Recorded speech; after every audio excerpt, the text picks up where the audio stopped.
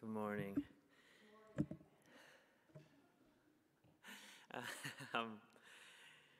We're taking a break from Genesis for this occasion of, starting to welcome new members, of which Amanda and I are excited to be in that group.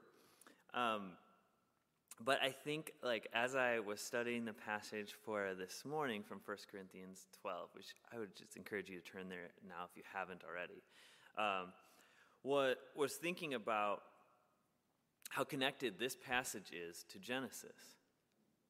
Everything is connected to Genesis. Like some theologians say that everything is connected to Genesis. But it's so interesting that the thing that we've been studying for a really, really, really long time, the book of Genesis, we've been studying for a long time. So long. But this book that we've been studying is not disconnected from when we go to the New Testament, right? Not at all.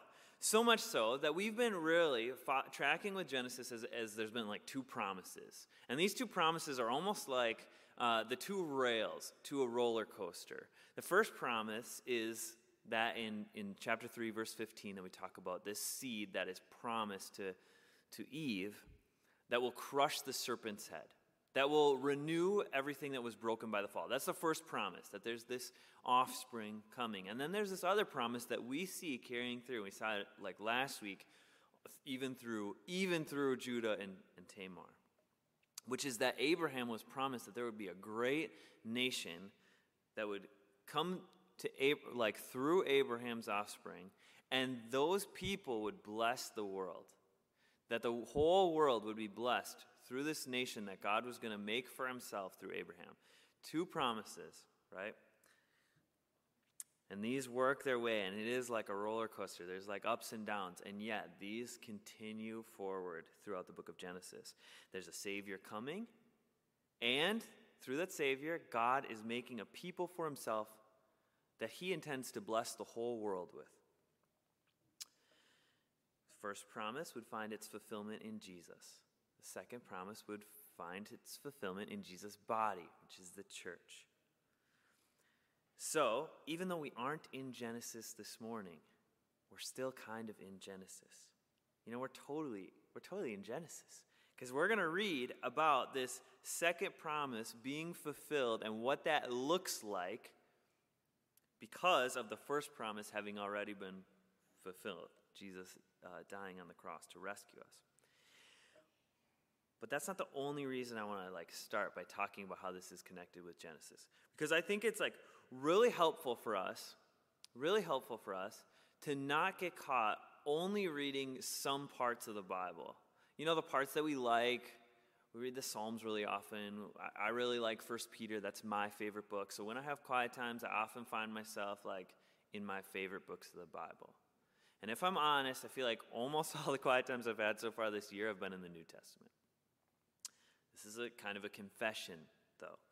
Because we read these passages in Genesis, and it helps us know the Lord more. Even though we have yet to, meet Jesus in his incarnation when we're in the Old Testament, it still tells us a lot about God and a lot about Jesus and what he's come to do. So we see these two promises tracking through Genesis towards our passage here in 1 Corinthians 12, and it tells us something about God. It tells us when we go through this passage, all of it is reliant on the seed crushing the serpent's head. And all of it is reliant on God keeping his promise to make this great nation through Abraham's offspring. And this develops in us not just knowledge of who God is, but worship of him, right? Ideally, when we come together to preach the word, it is not just an academic exercise. It's not just so that we're smarter or so that we know more about the Bible than other people. That's not why we gather. It's so that knowledge has to transfer from our heads to our hearts. So when we think of Genesis, we don't think of wow, that's a crazy story and I kind of enjoy all the details and there's so many interesting things that happen. No. We are in awe of God because of how faithful he is. We love God more because of how good he is by keeping his promise to us. We think that like, we think that God is sovereign, and then we read the book of Genesis, and we think he's more sovereign than we thought before. Because we see that, wow, look at Judah and Tamar. God had Jesus come through them, like maintained his promise through them. He must be in control. And that's not just like an interesting spiritual exercise that matters in practical life. When things are really hard, will you believe that God is in control? Well, then it matters that we know him and that information that we learn in Genesis transfers to our hearts. Some people, there's like this whole idea of nerd culture. Jeremy and I have actually gotten into an argument about everything, but including nerd culture. I'm like, what is all contained within nerd culture? Because here's the thing, you guys. Last week, I mocked Jeremy maybe too many times, maybe. And after the sermon, I got a couple of comments of like, wow, you really gave Jeremy a hard time up there. Listen, my friends, he needs it, okay? So I told Amy I did it for her to keep him humble. You know, it's good for us to have a humble pastor. But in all seriousness, I love him. But one of the things that is like that we've talked about is what is nerd culture, and you make nerdy jokes. And when you think of nerd, what do you conjure up in your heads? Let me tell you what people don't conjure up but should when they think of truly the nerdiest of nerds. Seminary.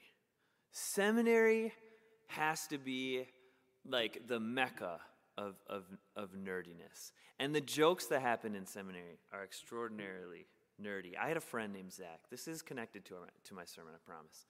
I had a friend named Zach. He's still my friend. And he was getting his master's in the New Testament, MANT. It's academic degree. It's okay. A lot of people studying to be pastor get what's called a Master's of Divinity. Okay, isn't that cool sounding? It's just like sounds like I became a sorcerer when I went to. That's what I always felt like. Master, what's your degree? It's a Master's of Divinity. It's like I can do magic tricks or something. And we would always like give each other a hard time about whose degree was better. You know, he would say, "Well, my degree is an academic degree. Like it's recognized in academia as a more important degree." I was like, "Yeah, but you're only studying a third of the Bible. You know, I'm studying the whole thing." And I'd always accuse him of really only caring about a third of God's word. And I told him I was going to tell this story this morning. And he's like, don't tell your church that. That's a lie. That's a lie. I care about more than a third. So apparently he started to read the Old Testament. I don't know. But I say all of this as an encouragement. I know this is a long introduction. Again, I'm guilty. But I say all this as an encouragement for you to read your whole Bible. And that encouragement has two parts. One of it is that you read your Bible. And the second is that you read all of your Bible. One of my applications of this sermon, and I want you to write it down or put it in your phone. Okay, so whatever it takes for you to do that right now, is this. Write this down. I am going to ignore. And you can insert whatever you want in here. The dishes, exercise, hobbies, Netflix, your phone, work around the house, a project you want to get done. I am going to ignore that thing so that I have time to read the Bible daily this week. Every day this week. And if you do that, Jeremy will give you a prize next Sunday. And he'll probably be like, oh, the prize is that you know God better. Congratulations. I don't know. But I want us to be people of the Word, and not just people who have knowledge of the Word, but who are transformed because it goes from our brain to our hearts. But I also want it to be true that we're not like I am with Hallmark movies. Here's how it works with Hallmark movies. Amanda loves these movies, and she turns on these, especially Christmas time. She turns on these movies, and I am doing something else. Eventually, I come up halfway through the movie, and I'm like, what is going on here? Who's that character? Who's this person? You know, I'm really annoying asking all these questions because I missed the first half of the movie. I have no context for what's happening. Why is there a ghost cowboy telling this woman about who she's going to fall in love with, you know? That's a real Hallmark movie. Man, okay. But I'm just like, I miss like the first half. And when we come to the New Testament, if we have no knowledge of what happens in the Scripture, with no knowledge of Genesis, we're going to have a lesser view of God's goodness, a lesser view of his sovereignty, and like a half view of who he is. And so I encourage you, as we come to this passage today, you would then be launched this week to want to know God more. And not just the parts of God that we are drawn to normally, but all of who he is as he reveals himself in the Scriptures. But there's another aspect to this, and then we're going to get into 1 Corinthians 12, which is that I chose this passage today, and I realized that I had done the thing that my introduction was telling us not to do, which is that I plopped down into a section that, we need to look at the first section of chapter 12 in order to better understand the rest of the section. So here's the pathway that we're going to go today. Because I don't want us to be like I am with Hallmark movies. Here's what we're going to do. We're going to back up, look at the first part of chapter 12. Then we're going to work our way through Paul's illustration of the church as a body. Then we'll draw some conclusions from that, mainly in two categories: what we are and what we are not. Then we'll end by talking about what these conclusions demand of us if we're to follow Jesus. If we're going to be part of this body, we're going to talk about what these conclusions demanded us. 6 things. And then I'll end with a caution. Before we do that, I'm going to pray. So would you pray with me? Lord, as we come to your word this morning, we want to gain knowledge of you. We also want that to move from our brain to our hearts, that we would worship you. And we can't do any of this apart from your Spirit, which we're going to read about in this passage today. So we'll pray for your Spirit to move, to fill us, to gift us, and to move us. So that people would know what you're like, that people would know how good you are. And that would be for our benefit. In Jesus' name I pray. Amen. Amen. All right, at the beginning of 1 Corinthians 12, our passage today, the Apostle Paul is writing to a church in the city of Corinth. That's how we get the letter to the Corinthians, okay? And he writes in this letter, he's writing all kinds of things, teaching them about, a lot of Corinthians is about what church life is supposed to be like. Even life as a Christian, just normal everyday life as a Christian, what it's supposed to be like. And so he comes to this first verses of chapter 12, and it's helpful before we get into how we're like a body. And he says, "Now concerning spiritual gifts, brothers, I don't want you to be uninformed." And basically, he goes through this. He says, "You know that when you were pagans, you were led astray to mute idols, however you were led. Therefore, I want you to understand that no one speaking in the Spirit of God ever says Jesus is accursed. And no one can say Jesus is Lord except in the Holy Spirit." Basically what he's saying is you weren't a Christian, now you are a Christian, and the difference is the Holy Spirit. The difference between those two things is the Holy Spirit. It's basically what he's saying in verse 3. And it's not that someone who is not a believer cannot form the words with their mouth that Jesus is Lord. But the idea that they would say that and believe it, that Jesus is Lord, that he's actually in charge. He gets to say what I can do and what I can't do. He's king over my life, is only produced by the Spirit's work. This idea that Jesus is in charge and he gets to have the say. But it's also an encouragement to us, I think, of how the Spirit works. Sometimes we think about God as being distance from us. Have you ever gone through a season where you're I just don't sense God's presence right now? Why? Or ask the question, why does God feel so far away? And I would encourage you that asking that question is evidence of the Spirit's work in your life in that moment. Because someone without the Spirit would not acknowledge God and would not care if God was far away. We wouldn't care. The Spirit works in us in such a way that even when we sense that God is distant, that's actually evidence that he's present in us. The Spirit points us to obey Jesus, but it doesn't just change us, because the rest of this first section gives a list of what it does in us, what it produces. And it gives a list of gifts. It says some people will have this, some people will have this, some people will have this. It's one of the several gifts, lists of gifts. Oh my. In the New Testament, spiritual gifts in the New Testament. You can look elsewhere. Romans 12 has some. 1 Peter, I think chapter 4 has some. Chapter 14 of this book has some. More lists. It's just a partial list. But it says that this Spirit not only lives in us to make us say, Jesus is in charge of my life. He gets to say what I can do, what I can't do. It also produces in us this it empowers us to live for him in a special, unique way to bless the church. So we have a variety of gifts with the same Spirit, variety of service with the same Lord Jesus, variety of activities, but God empowers them. So it's saying there's a lot of different gifts, and it goes on to list them. Not only are there different ones, but we get different amounts of them. Different amounts of them. I don't have all the gifts. You don't have all of the gifts. And even beyond that, some of us in this room share the same gifts or the same mixture of spiritual gifts. But one might have more of that gift. It says, all these are empowered by one and the same Spirit. Verse 11, but who apportions to each one individually as he wills. And God chooses which gifts you have to serve the church. So if you believe, in summary, if you believe in Christ, you have the Spirit.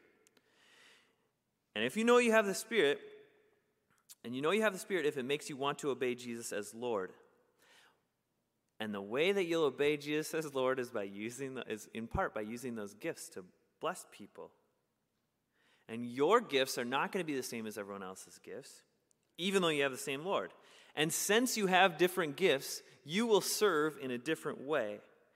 And not only do we not all have the same gifts, we don't even have the same amount of all the gifts. But even though each of us is unique, it's all for one purpose. And this is in verse 7.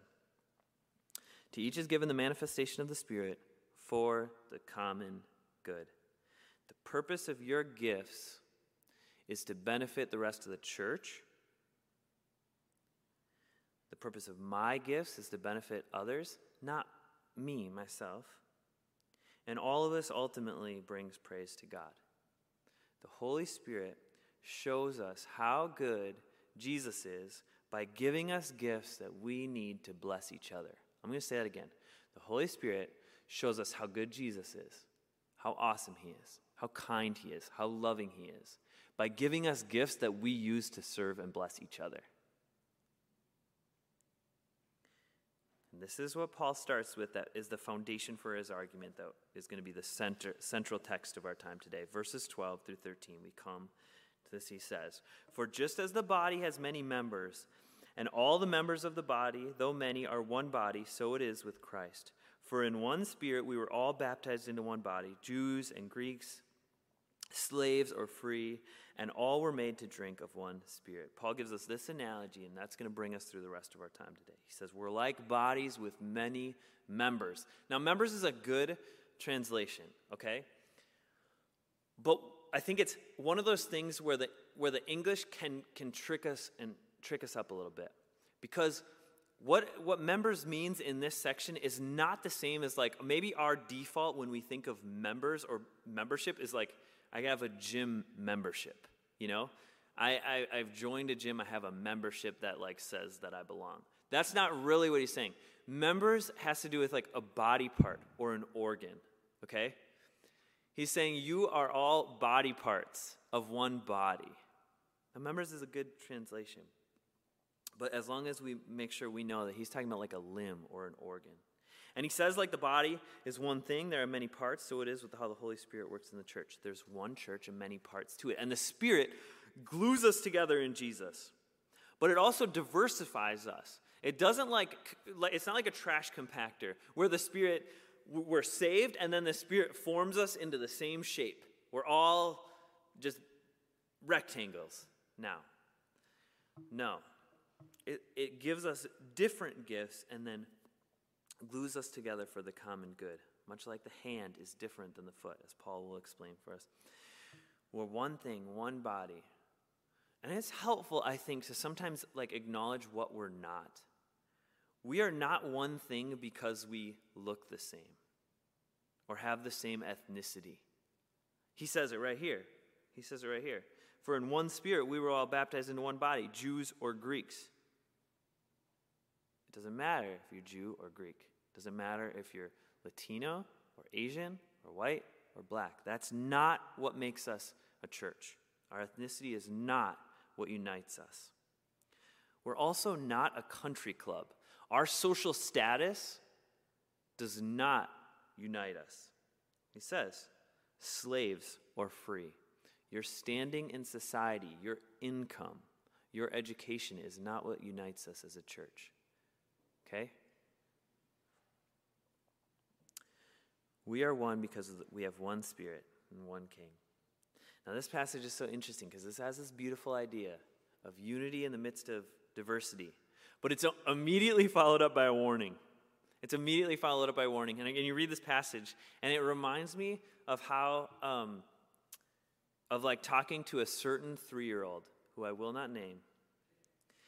It's like you say, I want you to do this thing. Not this thing, not that thing. Don't do this or this or this. I want you to do this thing. Because right after, you know that the temptation when you tell them to do this one thing might be to twist it and go off in this other way. So Paul, immediately, as he tells us that we're one body with individual parts, he gives this warning. The foot should say, because I'm not a hand, I don't belong. No, we don't say things like that. He says, for the body does not consist of one member, but of many. I'm glad I have a body. I'm glad I have hand. I'm glad I have feet and eyes. I do not want to be all belly buttons. The difference is, in the way God has designed us and the gifts he gives us can't be pulled apart from the church's well-being. Even our very survival depends on us being different from each other and united in the midst of that. So that, we think about the ways that we serve the church, and Paul's going to, he gets to this when he talks about honor and dishonor. We have this temptation to say, well, some things are better than others. Some things are cooler than others. Some ways that we serve are more life-giving than others. I want to be the hospitable one. That's the cool way to serve, or whatever it is. I wish I could, whatever it is, lead worship. But we need all of our gifts used in all the ways that God has designed them to be used for our health. Like a church full of Petes would not be good for us. It would be like a man made out of all teeth. It's frightening. We can't have a church of all Jeremys or of all Joshes or of all Daves or Hannahs or Melanies or Amandas. They're all amazing people. Praise God for them. But we need each of you. And we need each of you not just to sit in the pew. We need each of you to serve, to use your gifts in the way that God has designed them to be used.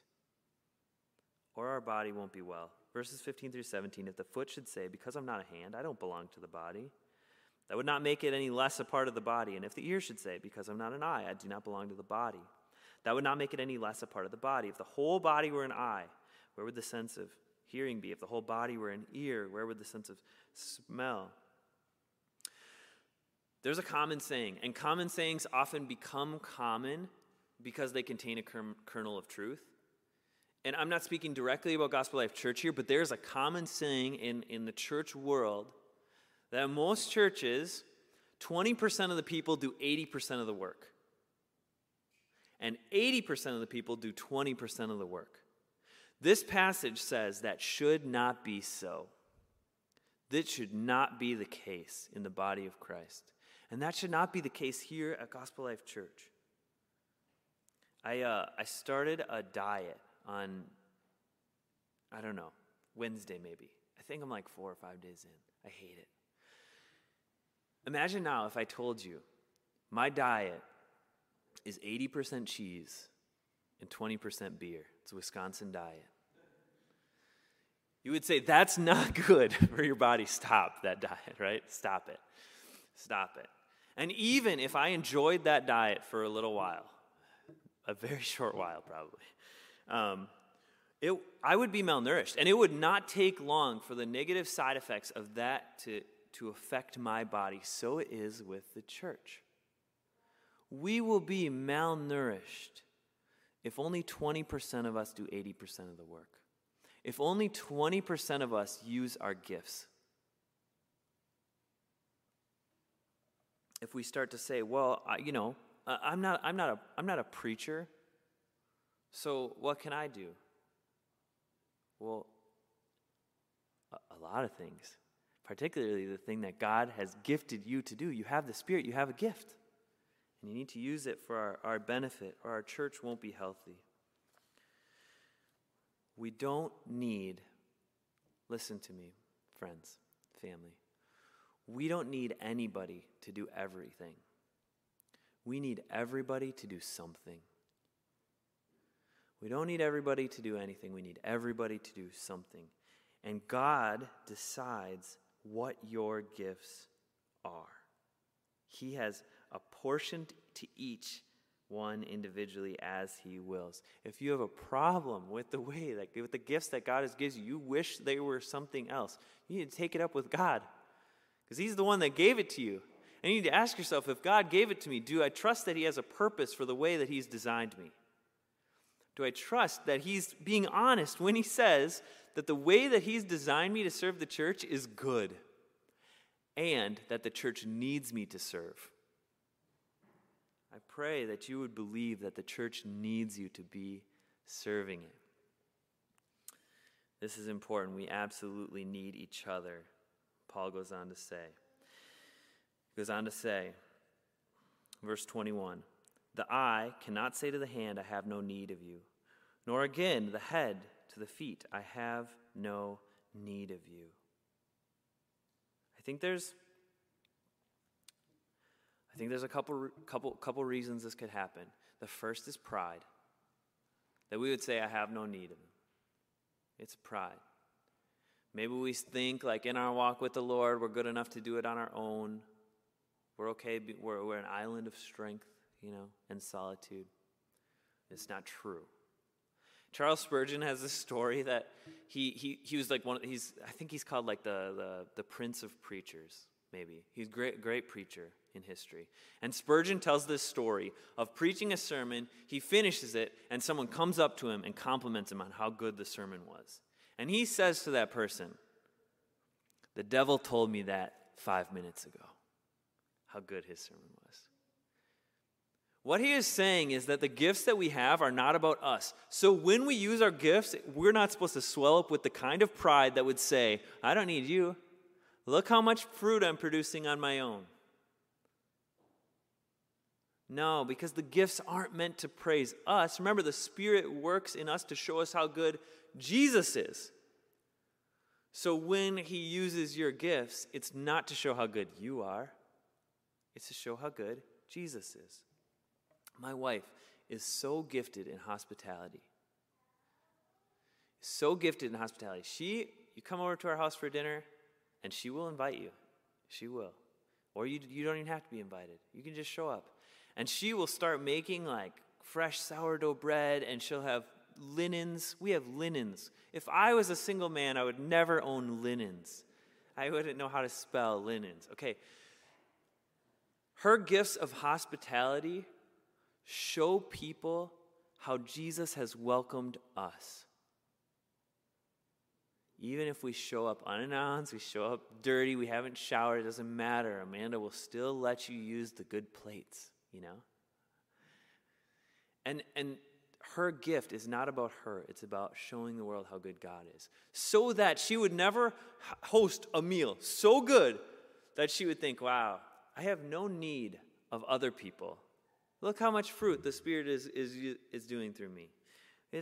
So pride is one. The second, I think, is the belief. The second issue that would have us saying these things is the belief that the church actually isn't as important as the Bible says it is. I think COVID-19 tested this. It tested do we actually need each other? As churches around the world, like, shut down. It's like, well, what are we going to do?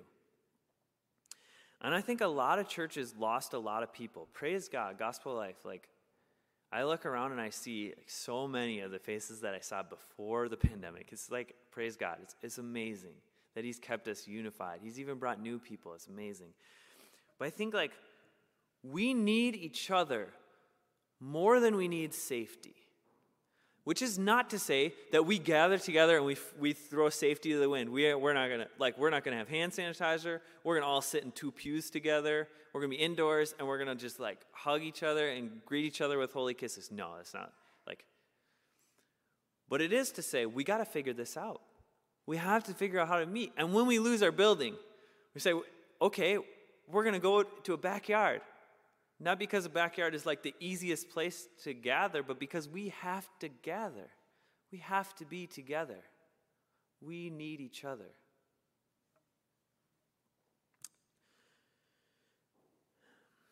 And we do all these things because we believe that the Bible is true, and it's true when it says that we can't say, I have no need of you. Unity and diversity is beautiful, but it's a hard thing. But God has made it this way on purpose. Paul continues on. He says, on the contrary, the parts of the body that seem to be weaker are indispensable, and those parts of the body that we think less honorable, we bestow the greater honor. Continues on, talking about how, some things we might think they have greater honor, some are more modest. He's talking about people with their gifts and what they do. What he's saying is, the body has a design. And the design is intentional. And it's intentional to the point where no part of the body can just be done away with. I hurt my finger 2 weeks ago trying to block the shot of a 5-year-old on a 5-foot rim, and I jammed my finger on the rim, which is not normally a problem for me because I can't jump very high, and it's like it hurts, Not once in the past couple weeks have I thought that, I should just chop it off. I should just get rid of this finger. Finger, I have no need of you. You're useless to me. And it is kind of useless. I can't really type with it right now. It's, permanently in this direction. I, point it at something, and it goes, The body is designed in such a way that we need all of its parts in order to function in a healthy way. The hand can't do everything.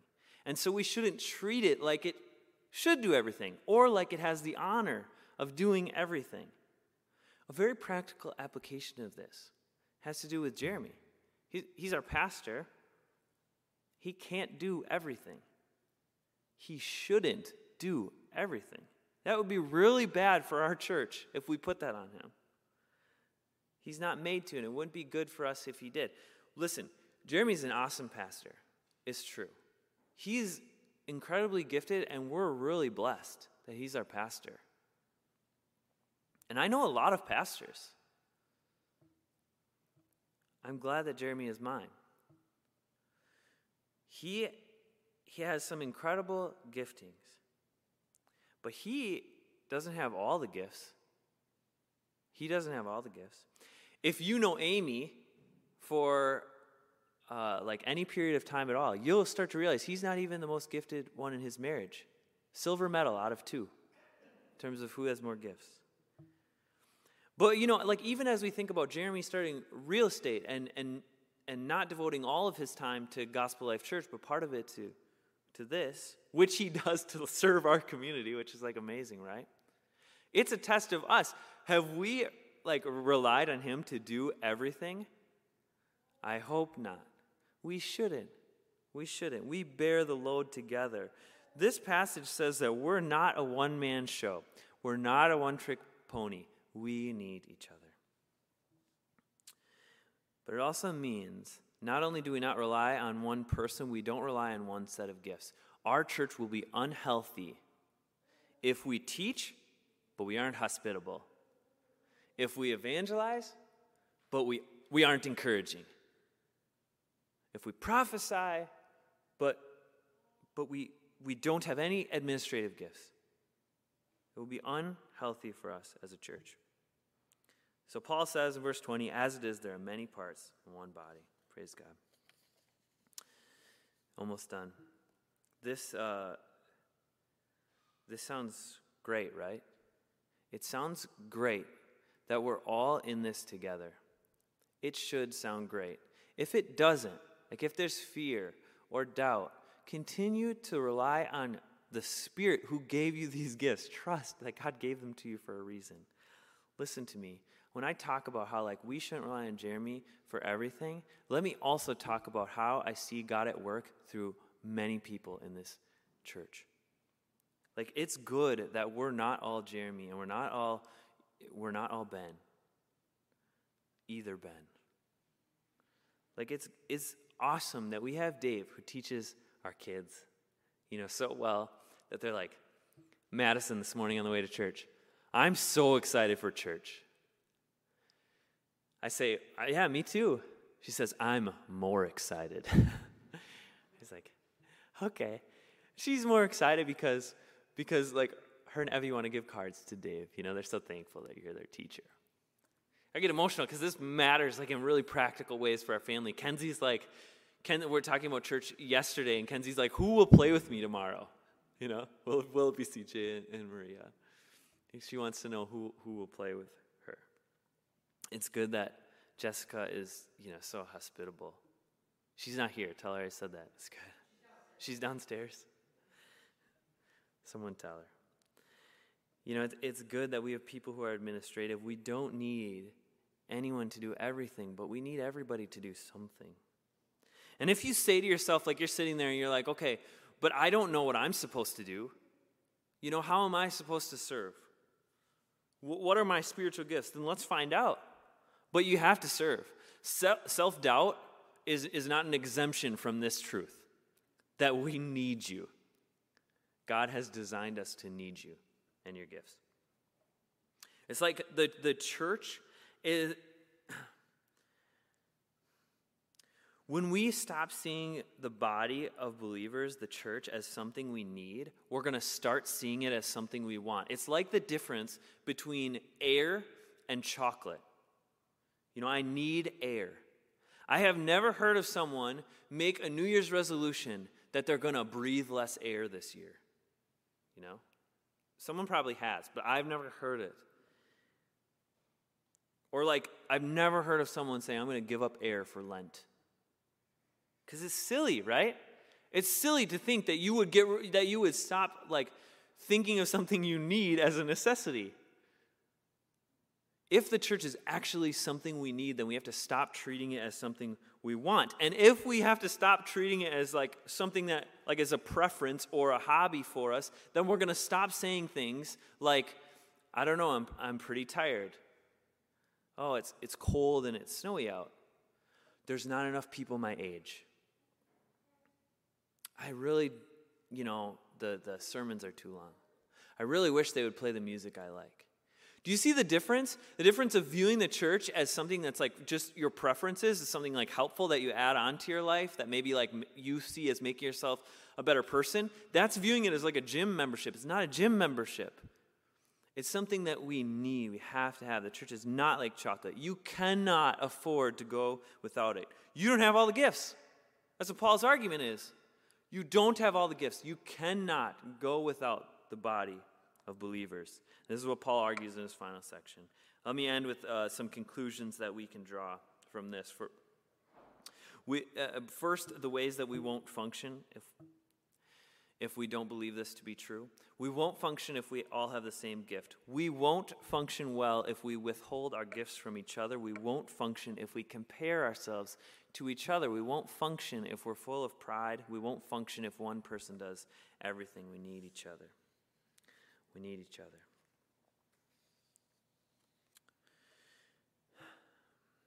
Paul ends the section by saying, if one member suffers, all suffer together. This is verse 26. If one member is honored, all rejoice together. When the Weavers family got COVID, people prayed and they started a food chain. We were suffering. The body knew, and they cared for us. When Ben had to be out of town, Titus learned how to do our live stream. You guys know that Titus does like our sound and lights and live stream like half the time now? It's amazing. It's awesome, man. Thank you. We need you. Think about like when it was impossible for Ellie and Andrew to plan their wedding. So we hang out with them and we comfort them because that's hard, right? And we tell them, hey, when we can celebrate in Minnesota, we're going to be there with sparklers and confetti and everything. And when Jess Smith moves to Montana, we keep connected. We long for the time we can see her and Wes again, don't we? I just think like it's so beautiful when you think about how this like actually works itself out in real life. When Matt and Lydia lost Owen, they suffered, and so we cry with them, and we write cards. And then, Dave, I know your mom too. And when we lost our church building, we had a backyard. It's like a beautiful thing, and we need it. When Jess Peterson comes back to visit, we do fireworks after the service.